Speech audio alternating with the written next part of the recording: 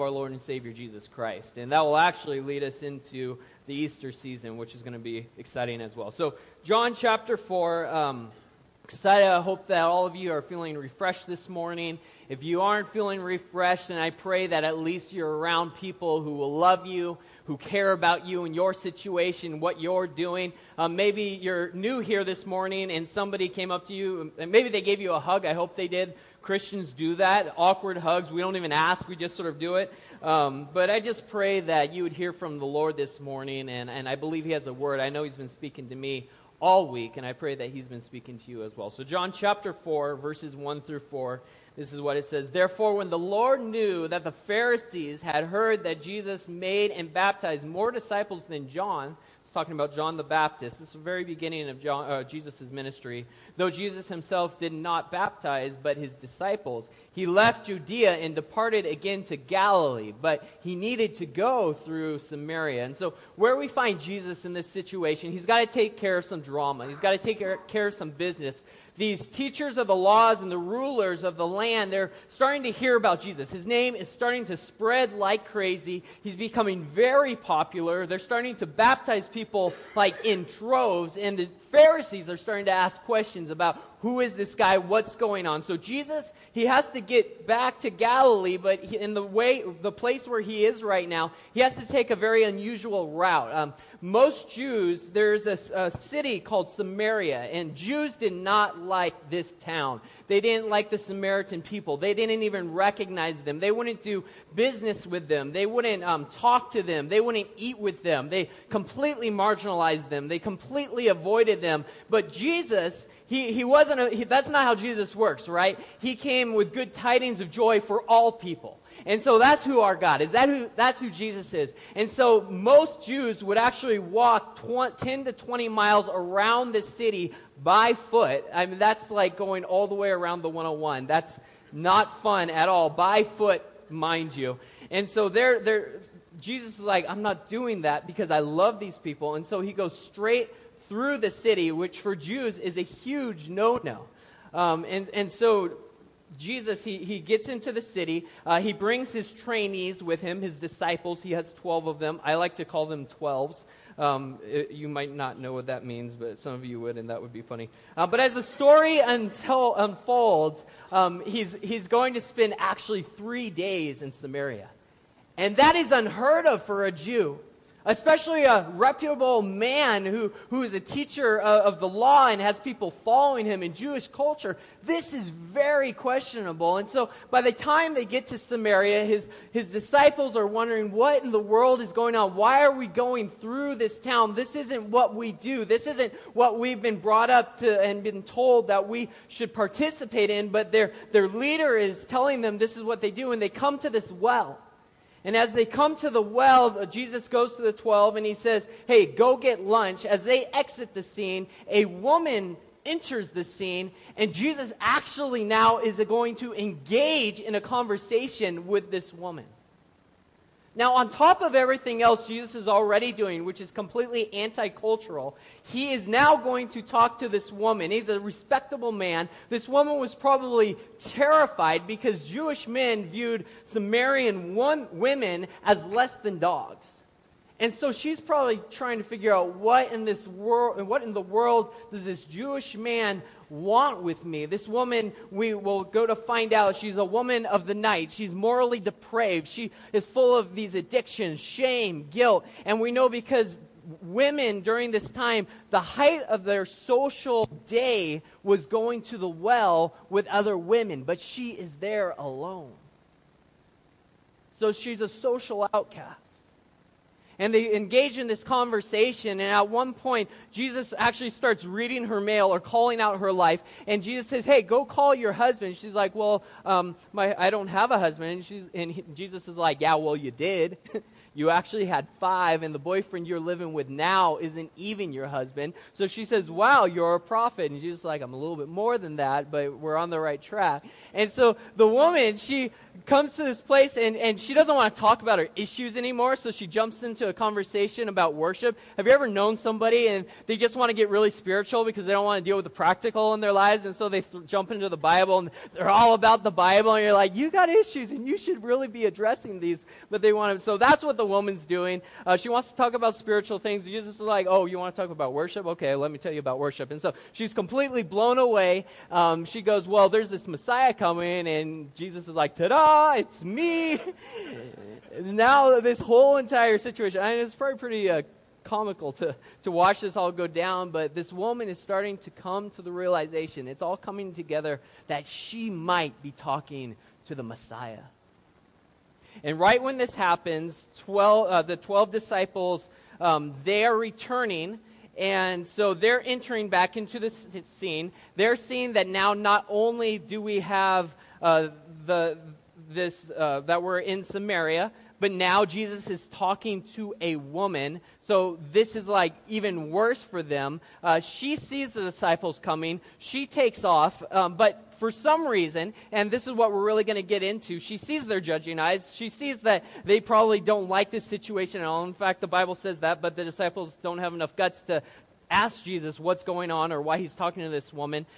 She takes off. She exits back to her town, and she starts telling everybody about her testimony. And this is the testimony she tells in John chapter 4, verses 28 and 29. It says, the woman then left her water pot. She was so excited that she left her water pot there at the well, went her way into the city and said to the men, come see a man who told me everything I ever did. Could this be the Christ? This is the testimony that she walks away with. Come and see a man who told me everything I ever did. Now, we know that this story, as the whole entire Bible, is inspired by the Holy Spirit. And when something in the Bible is repeated, it's not because the Holy Spirit forgot that he had already said that. It's because he's trying to make a point, that God wants to tell us something, that God wants to highlight something. And so we find that this testimony is actually repeated again just a couple of verses later in John 4:39 through 42. The story continues and says, and many of the Samaritans in the city believed in him because of the word of the woman who testified, he told me all that I ever did. So when the Samaritans had come to him, they urged him to stay with them, and he stayed there 2 more days. And many believed because of his own word. Then they said to the woman, now we believe, not because of what you said, for we ourselves have heard him, and we know that he is indeed the Christ, the Savior of the world. This morning I want to talk to you about what happens when you meet Jesus. And I want to focus on the testimony of this woman who lived a below average life, but she encounters Jesus, and she runs into the town, and this is her testimony. Come and see a man who told me everything I ever did. What happens when you meet Jesus? Would you pray with me? Father, we thank you so much for this morning. We come expecting you to show up, Lord, that we will meet Jesus, Lord. And I'm excited to see what your word said happened when some woman who was marginalized, who had no business of thinking anything of herself, but when she met you, her life was changed, Lord. And I believe this morning that our lives will be changed as well, Lord, as we see the way that you encounter people, Lord. I pray that we would encounter people, Lord, that the way that you ministered, that we would minister as well, Lord. Teach us this morning, change our lives, convict us of what you desire to convict us of, Lord, and help us to live here different, Lord, that we would never be the same. So we expect these things, we believe them. In Jesus' name we pray these things. And everyone said, Amen. I'll never forget the first time I met a sports figure, somebody who is larger than life. Maybe you've met somebody who is a movie star or a television star or a politician or a sports star. The first time I met a sports star was one of the coolest experiences of my life. I was in 4th grade, and I was living up in Seattle. There was a new family that came to our school. I went to a private school, and this new family came to the school. They had just moved from Green Bay. The dad was a Green Bay Packer, had just retired, and his son was 1 grade younger than me. But we hit it off. We became really good friends, and his dad was now a defensive coach for the Seahawks. And so this was really cool to me. I love the Seahawks, but I wasn't as big of a fan yet. This was what really got me into loving the Seahawks. But the team was really cool, and I loved them. And they had guys like Eugene Robinson and Kurt Warner, or Chris Warner, not Kurt Warner. There's another guy named Cortez Kennedy who will be in the Hall of Fame someday. He was 300-plus pounds and could run like a 4.7 40, which is scary that he could catch you, and he's like 330 pounds. Just amazing. But my friend had a birthday party, and so for his birthday party, what we got to do was go down to the Kingdom and play flag football with all the football players, which, oh my goodness, like I could not sleep the night before. And so I've got all these ideas in my head that Cortez Kennedy was going to see my crazy skills, and someday that they're going to remember me, and I'm going to get to go play for the Seahawks, and this is going to be great, and it's going to be the beginning of all the end of my life. This is going to be the best thing ever. And I remember walking into the Kingdom and seeing these giants. Like I'd never seen human beings this big before, this fast before, this tall before. It was unbelievable. It was like the light of heaven was shining down in the Kingdom upon these people, and angels were singing, "Glory in the highest." Like that's what I remember happening. And I had huge expectations, but when I walked into that Kingdom, onto that field, it was so much greater than I could have ever imagined. It blew any preconceived thoughts or notions that I had completely out of the water. It was so much greater, so much better than I could have ever hoped or thought of. And you know, I wonder sometimes if our ideas and our concepts of when we meet Jesus, I wonder if sometimes we think we know what it would be like to meet him because we know about him. And I wonder if we actually met him, just like when I walked into that Kingdom and met these Seahawks players, if we would completely blow away any expectations that we thought we already would have, no matter how great they are. I believe it would. I believe we would walk in there and just seeing who he is, hearing his voice, seeing his presence, and the look in his eyes would just completely throw any ideas that we had out the window. And I think sometimes we fall into this trap where we think if we know about Jesus, that it's the same as meeting Jesus. And so what we do is we just settle for knowing about him when he obviously doesn't want us just to know about him, but to actually meet him. And as you read the Bible, you see time and time again that the Bible tells us do not settle for ideas or concepts about your Savior, but he wants to meet you. He wants to know you. He wants to walk with you. He wants to talk with you. He wants to have a relationship with you. And the reason that we know that he desires to have this connection with us, the evidence of that is that Jesus actually became a man. And the message, what it says is God came in flesh and moved into your neighborhood. That's how passionate he is about you. That's how passionate he is about me, that we shouldn't just settle for knowing about him or of him, his ways or his deeds, but we are called to truly experience him. And I love the book of John because it's all about relationship. It's all experiential. It's every gospel has its own sort of look at the life of Jesus. And when it comes to the Holy Spirit's assignment for the book of John, it's all about this idea of relationship and experience and understanding that Jesus is the Son of God, and you and I can have that son or daughter relationship just like Jesus did. So the book of John is so emotional. If you like romantic novels or movies, the book of John is like totally for you. If you like to cuddle, it's totally, the book of John is the book for you. If you like Snuggies, then you should read the book of John. And if you're cold this morning, we're going to try and get Snuggies with GAC, Jesus Church, on them. And we're going to start passing them out. We'll have them on hooks in the back or something like that. That's weird in Arizona, but I guess we get cold. So some people are cold, some people are hot. But we come to the scene at the well, and we see Jesus in a state where he's all about intentional relationship. He doesn't care about the stigmas. He doesn't care about the assumptions of other people or the gossip that might be going on. All he cares is the centerpiece of his creation, a hurting, lost, lonely, shamed woman that he comes across. And he engages into this conversation with her, in this conversation with this broken woman in a culture that says protocol is you shouldn't even be here. You shouldn't be anywhere near this woman. Yet Jesus doesn't care. We don't even get her name, but God knows her name. She might not be significant to you or me, but she was significant to God. And so he engages in this conversation. As the scene starts to reveal itself and unfold, Jesus begins to reveal himself to her. And the Messiah is standing right in front of this woman, and she's been thinking about him all the years of her life.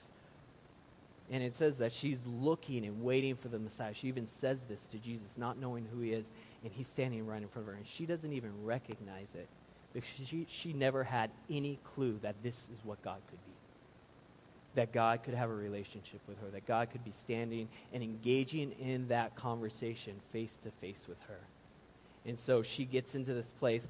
Her life is completely changed. Everything changes in her life, and she speaks that testimony in John 4:29. Come and see a man who told me everything I've ever done. Now, I don't know about you, but when I read this story, this is sort of an odd testimony for a woman in this situation. Like for some of us, if we met up with Jesus and he told us everything we ever did, we might feel good about ourselves. Like, yeah, Jesus is telling me about my successes and how many times I've volunteered at the church and all the businesses that I've been able to be a part of and the money that I've been able to give away. And then we would run into town and be like, Jesus told me all these things, and let me tell you about them too, because I've done all of these great things. And that would be our testimony, and it would be really exciting. But we look at a woman who has no grounds whatsoever to boast at all. I mean, the last thing that she would have wanted was to say, hey, go see this guy who just told me every bad thing I've ever done. Like, go see him. It's really great. Like, she would be like, don't go see him. I mean, that's what I would do. I don't know. But in this passage, it tells us that he didn't really say everything she did, just all the bad things that she did. Like, he's just like, yeah, you did this, and you did this, you did this. 5 failed marriages. You've live-in boyfriend. You're a liar. You're codependent. You're socially awkward. No one wants to be around you. And she goes from that conversation to running in and telling everybody about how amazing Jesus is. Like, really? Like, that's the situation? That's her reaction to that type of rebuke? I mean, he just like aired all of her dirty laundry. I would be trying to cover things up that would put politicians to shame. I would be like going 100% trying to hide this person's excuses flying all over the place. And you know, it's interesting because we just assume in reading the book of John that, like, yeah, her life was changed. But how? How does this happen? Because she's given a word of knowledge, and it's all this bad stuff that's gone on in her life, and somehow, after all of that happens, after she meets Jesus, her life is changed in a way where she's going and proclaiming this man to the world. How does that happen? What happens when you meet God? What happens when you come face to face with Jesus? How? Because if I was to go and tell somebody, yeah, you're sleeping with a man that's not your husband, and you've had 5 marriages that have failed, they would like slap me, or they would never come back to church. I mean, that's just what it seems like would happen. That's what seems like would be the natural progression. But how does this different? How is this different? How is God's effect on people different? How did this happen? Well, to look and see how this happens, we have to go back to John 1:14. This is what it says. And the Word became flesh and dwelt among us. And we beheld the glory of the only begotten of the Father, full of 2 things, grace and truth. A little bit, 1 verse later, it says, and of his fullness. That word fullness is his essence, who he is, the person of Jesus. And of his fullness we have all received, and grace for grace. In the original translation, the idea of that is grace for grace for grace for grace for grace for grace. I mean, it continues forever, this grace of Jesus towards you and me. For the law was given through Moses, but grace and truth came through Jesus Christ. Now, do you notice the language there? Because a lot of times we just skip over that. What it says is the law was given. What this is telling us is that Moses was a dispenser of the law. But when it comes to grace and truth, it says that it came. It wasn't given, it came. In other words, Jesus came down, and the fullness of who he is came with him. And what that is grace and truth. How is it that Jesus meets a woman at the well? He's able to tell her everything in truth. I'm just going to keep it real. I'm just going to tell you what you need to hear. I mean, Jesus, he keeps it awkwardly real, right? I mean, this is not a comfortable situation. How does he speak so much truth, and the woman goes proclaiming the name of him who called her out? And she's full of hope, she's full of joy, she's full of amazement. It's because this woman didn't just encounter truth, she encountered the fullness of God, which means that she encountered grace and truth. And we have to understand something when it comes to these ideas of grace and truth. Yes, they are distinct from one another, but they are inseparable in the person of Jesus. Whenever you have grace, there is truth. And whenever you have truth, there is grace. For what is grace without truth? Grace cannot be given without establishing truth, because that would be irresponsible and unloving. The truth of the reality is that truth without grace, or without truth, grace becomes grease. It becomes something that it doesn't really fit. Because what happens when you have grace and you don't have truth, it becomes this, oh, well, you know what, it's all good. Like, God doesn't see that. Like, he doesn't care what you're doing. Don't worry about it. You can just do whatever you want, whenever you want, because, you got grace, and that's all that matters. And so it becomes irresponsible. It becomes something that really isn't Jesus. Don't worry about it. What are you talking about? Because God knows exactly what you've done. He knows exactly where you are. And grace can only be grace when there is an establishment of truth that comes first. But what is the ultimate truth? It's the transcendent gift of God through his Son, known as grace. So grace cannot be grace without truth, but truth cannot be its truest without grace. So what happens when God shows up? When God shows up, you encounter full grace in perfect balance with full truth, because they are both found in the person of Jesus. Why is this woman given the truest truth about herself, and she goes running full of pure joy, hope, and excitement? It's because she has realized and encountered full grace and full truth. And we have to understand something. In this story, this is awesome that this woman encounters the person in Jesus in physical form. But when it comes to you and I reading this story, we will not meet Jesus physically, tangibly, and visibly at our well. Like, that's just not going to happen. He doesn't come in flesh and bone anymore. You're not going to be able to do that. I won't be able to do that. But what Jesus says is that his Spirit will come, and his Spirit is even better.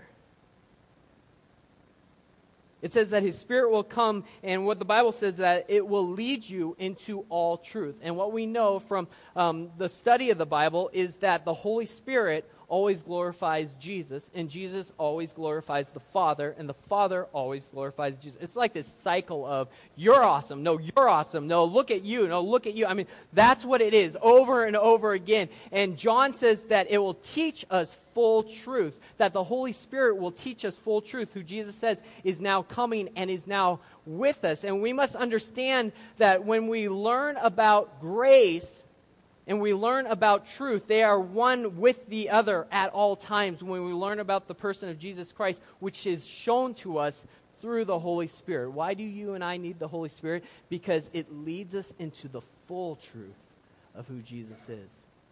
So you might not see Jesus at your well, but the Spirit will come meet you wherever you are. He'll come to your couch.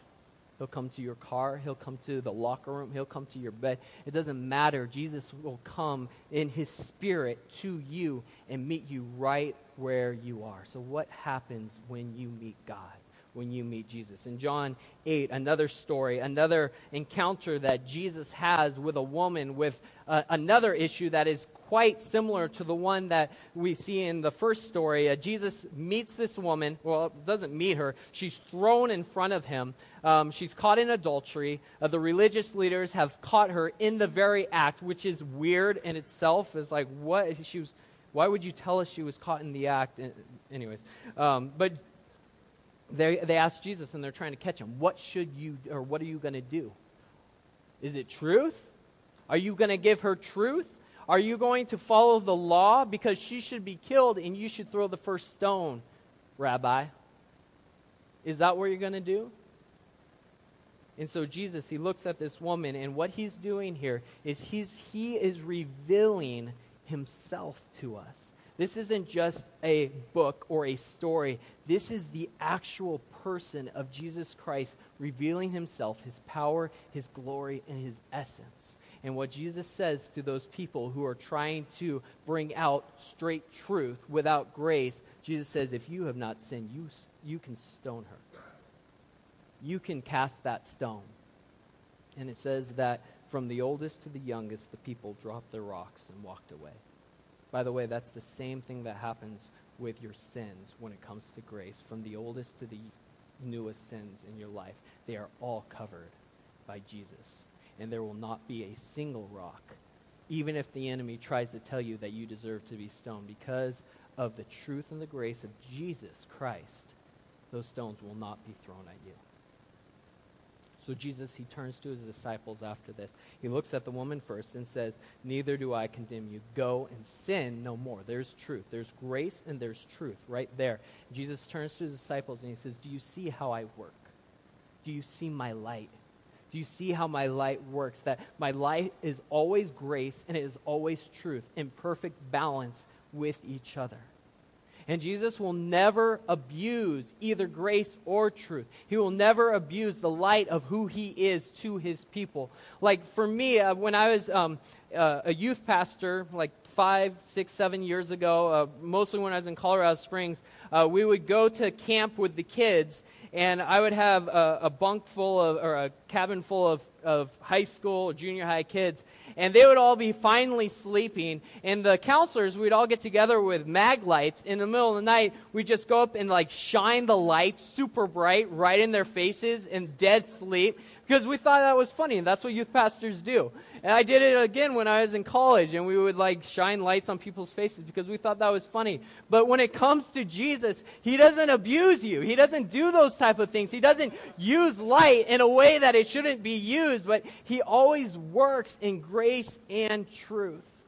You know, there's so many people who will abuse truth for the sake of truth.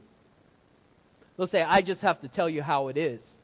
You just need to listen to what's going on and what I have to say for you. And you aren't doing things right, and you aren't good enough, and you're messing up all the time. And so you better suck it up, and you better be more spiritual, or else you're going to get it from God. Listen, that will never, ever bring spiritual progress in anyone's life. That's not what Jesus would ever do. And we're looking at stories that aren't just concepts and ideas, they're a person. Because truth apart from grace, grace apart from truth, they both cause separation. And they both cause us to have an inaccurate portrait of Jesus. You have to have both in perfect harmony. It goes on in John 8, 31 and 32. Jesus is now talking to his disciples after this whole situation with the woman who's been thrown in front of him. Then Jesus said to those Jews who believed, this is going out to those who believe, and I really believe that it also goes out to us who believe. So this scripture is for you and it's for me. Then Jesus said to those Jews who believed, if you abide in my word, you are my disciples indeed. Now, that word abide, what it means is to stay in the story. to stay in the story, not your story, we have to understand that the earth in the fullness of time is not the story of you or me, it's the story of God. And so what this is saying is stay in the story of God.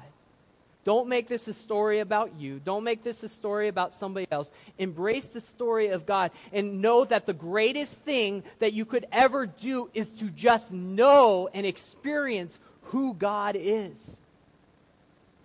Not how good you are, not how many times you've gone to church, not how many times you pray or read the Bible. And listen, all those things are great things, but they are meaningless if you don't meet Him. So if you stay in my story, Jesus says, you are mine. And then it says, and you shall know the truth, and the truth shall make you free.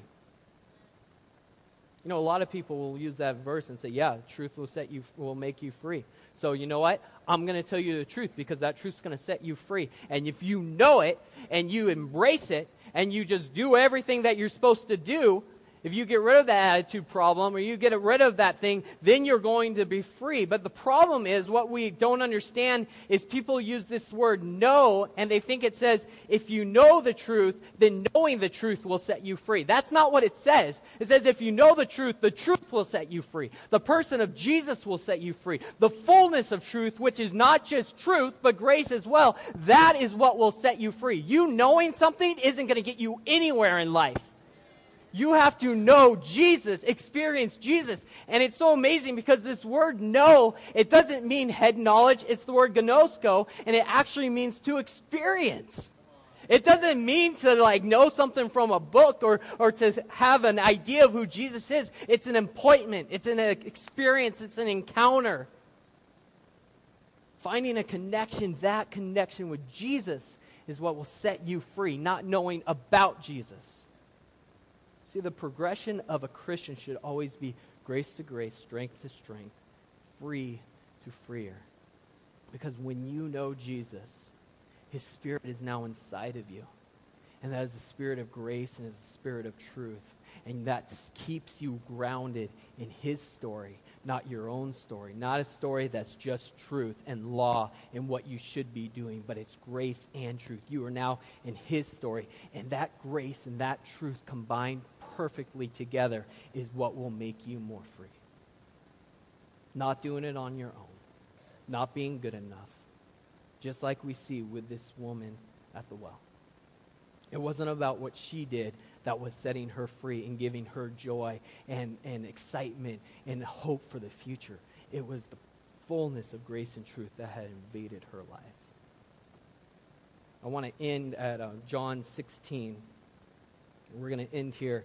Remember, Jesus is not going to physically, tangibly be here in Glendale or Phoenix or Peoria or Tempe or wherever you might live. He's not going to be here. Keep that in mind. John 16, 7 and 8 says this, nevertheless, I tell you the truth. It is to your advantage that I go away. For if I do not go away, the Helper will not come to you. But if I depart and send him to you, but if I depart, I will send him to you. And when he comes, he will convict the world of sin and of righteousness and of judgment. What happens when you meet Jesus? You receive the Helper. You receive the Holy Spirit. And he does three things. He convicts us. And I want to look at these three things. One, sin. It doesn't say sins. It's singular. And of righteousness and of judgment. In verse 9 it says, of sin because they do not believe in me. It says they. It's talking about the world. The Holy Spirit's primary sin that it convicts the world of is the sin of unbelief. What does Jesus say? Whosoever believes in me shall not perish but have everlasting life. John 16:10, concerning righteousness, because I go to the Father, and you will see me no longer. You see where the change is? It goes from they, when it comes to sin, to you, when it comes to righteousness. It just changed audiences. The conviction of sin is for them, but the conviction of righteousness is for us. And it says in verse 11, concerning judgment, because the ruler of the world is judged. What happens when you meet Jesus face to face? The Spirit of God is upon you. He is roaming the earth with a job, and that job is to convict the world of unbelief and to convict you and me of righteousness. And as a believer, the Holy Spirit, listen, He doesn't convict you of unbelief because you have already believed. We think the Holy Spirit's convicting us of sin, of unbelief. No, that doesn't happen. You've already believed. You're already covered by the blood of Jesus Christ. You've already believed. Your judgment and your punishment, they've been absolved by the body and the brokenness and sacrifice of Jesus Christ. 2 Corinthians 5:21 says, for He made who knew no sin to become sin, that we might become the righteousness of God. We have two things here. We have became and we have become. We traded places. Jesus became so that we could become. Jesus became sin so that we could become the righteousness of God in Christ Jesus. So I am righteous, not because of what I've done, but because of what He has done. So we know that the Spirit does not convict you of the sin of unbelief because Jesus has already forgiven you. He doesn't convict you of judgment because judgment has been exhausted by the victory Jesus had over sin and death. Listen, this is how we meet Jesus, and Jesus comes into your neighborhood. Grace and truth will invade your life wherever you're at. And what that grace and what that truth says is that's not who you are. It's not who you are.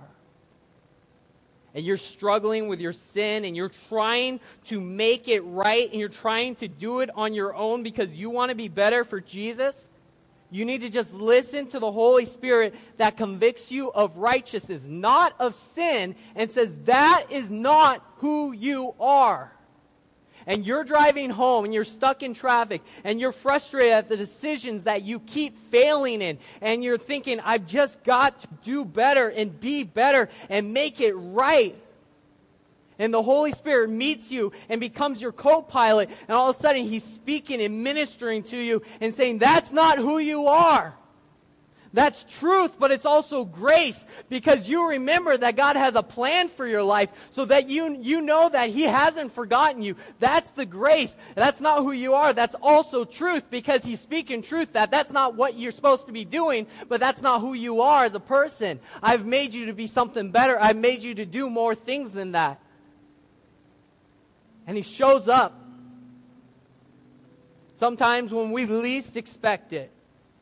And He brings you back to the dreams and the optimism of who you really are, of who God has called you to be. And when that happens, and He speaks truth and grace in perfect harmony with one another, you won't feel shame, you won't feel guilt, you won't feel hopelessness because you're overwhelmed by His grace. You've been given truth, but you've also been given the grace of Jesus Christ, and you start to really believe, yeah, you're right, that's not who I am. That's not what I'm about. I know that I'm the righteousness of God in Christ Jesus. You see, what sin does, what the enemy does, it tries to tell you that who you are is what you do. And that's condemnation. Romans 8:1 says, there is now therefore no condemnation for those who are in Christ Jesus, who do not walk according to the flesh, but according to the Spirit. Look at this lady. She's been giving point after point after point of you've done this wrong and you have failed. And there's a ton of truth there. But she has hope because it's balanced in perfect grace. And it's the same for you, and it's the same for me. That sin will try and condemn you and tell you what you do is who you are. But grace, which shows us perfect truth, tells you that who Jesus died for is you, and why He died is to set you free so that you can now be what God has called you to become. He became so that you can become. the righteousness of God in Christ Jesus. That's who you are. That's who I am. And that's the message of the gospel. That's what we should be crying and screaming from the rooftops. Not you're bad and you're a sinner and you're an outcast, but you are loved by God. And when you come into relationship with him, that's when you become the fullness of who God's called you to be. And there won't be hurt, there won't be animosity, there will just be hope for a future. There will be a light at the end of the tunnel. Because that's who Jesus is, and that's what happens when you meet Jesus. Would you stand and pray with me?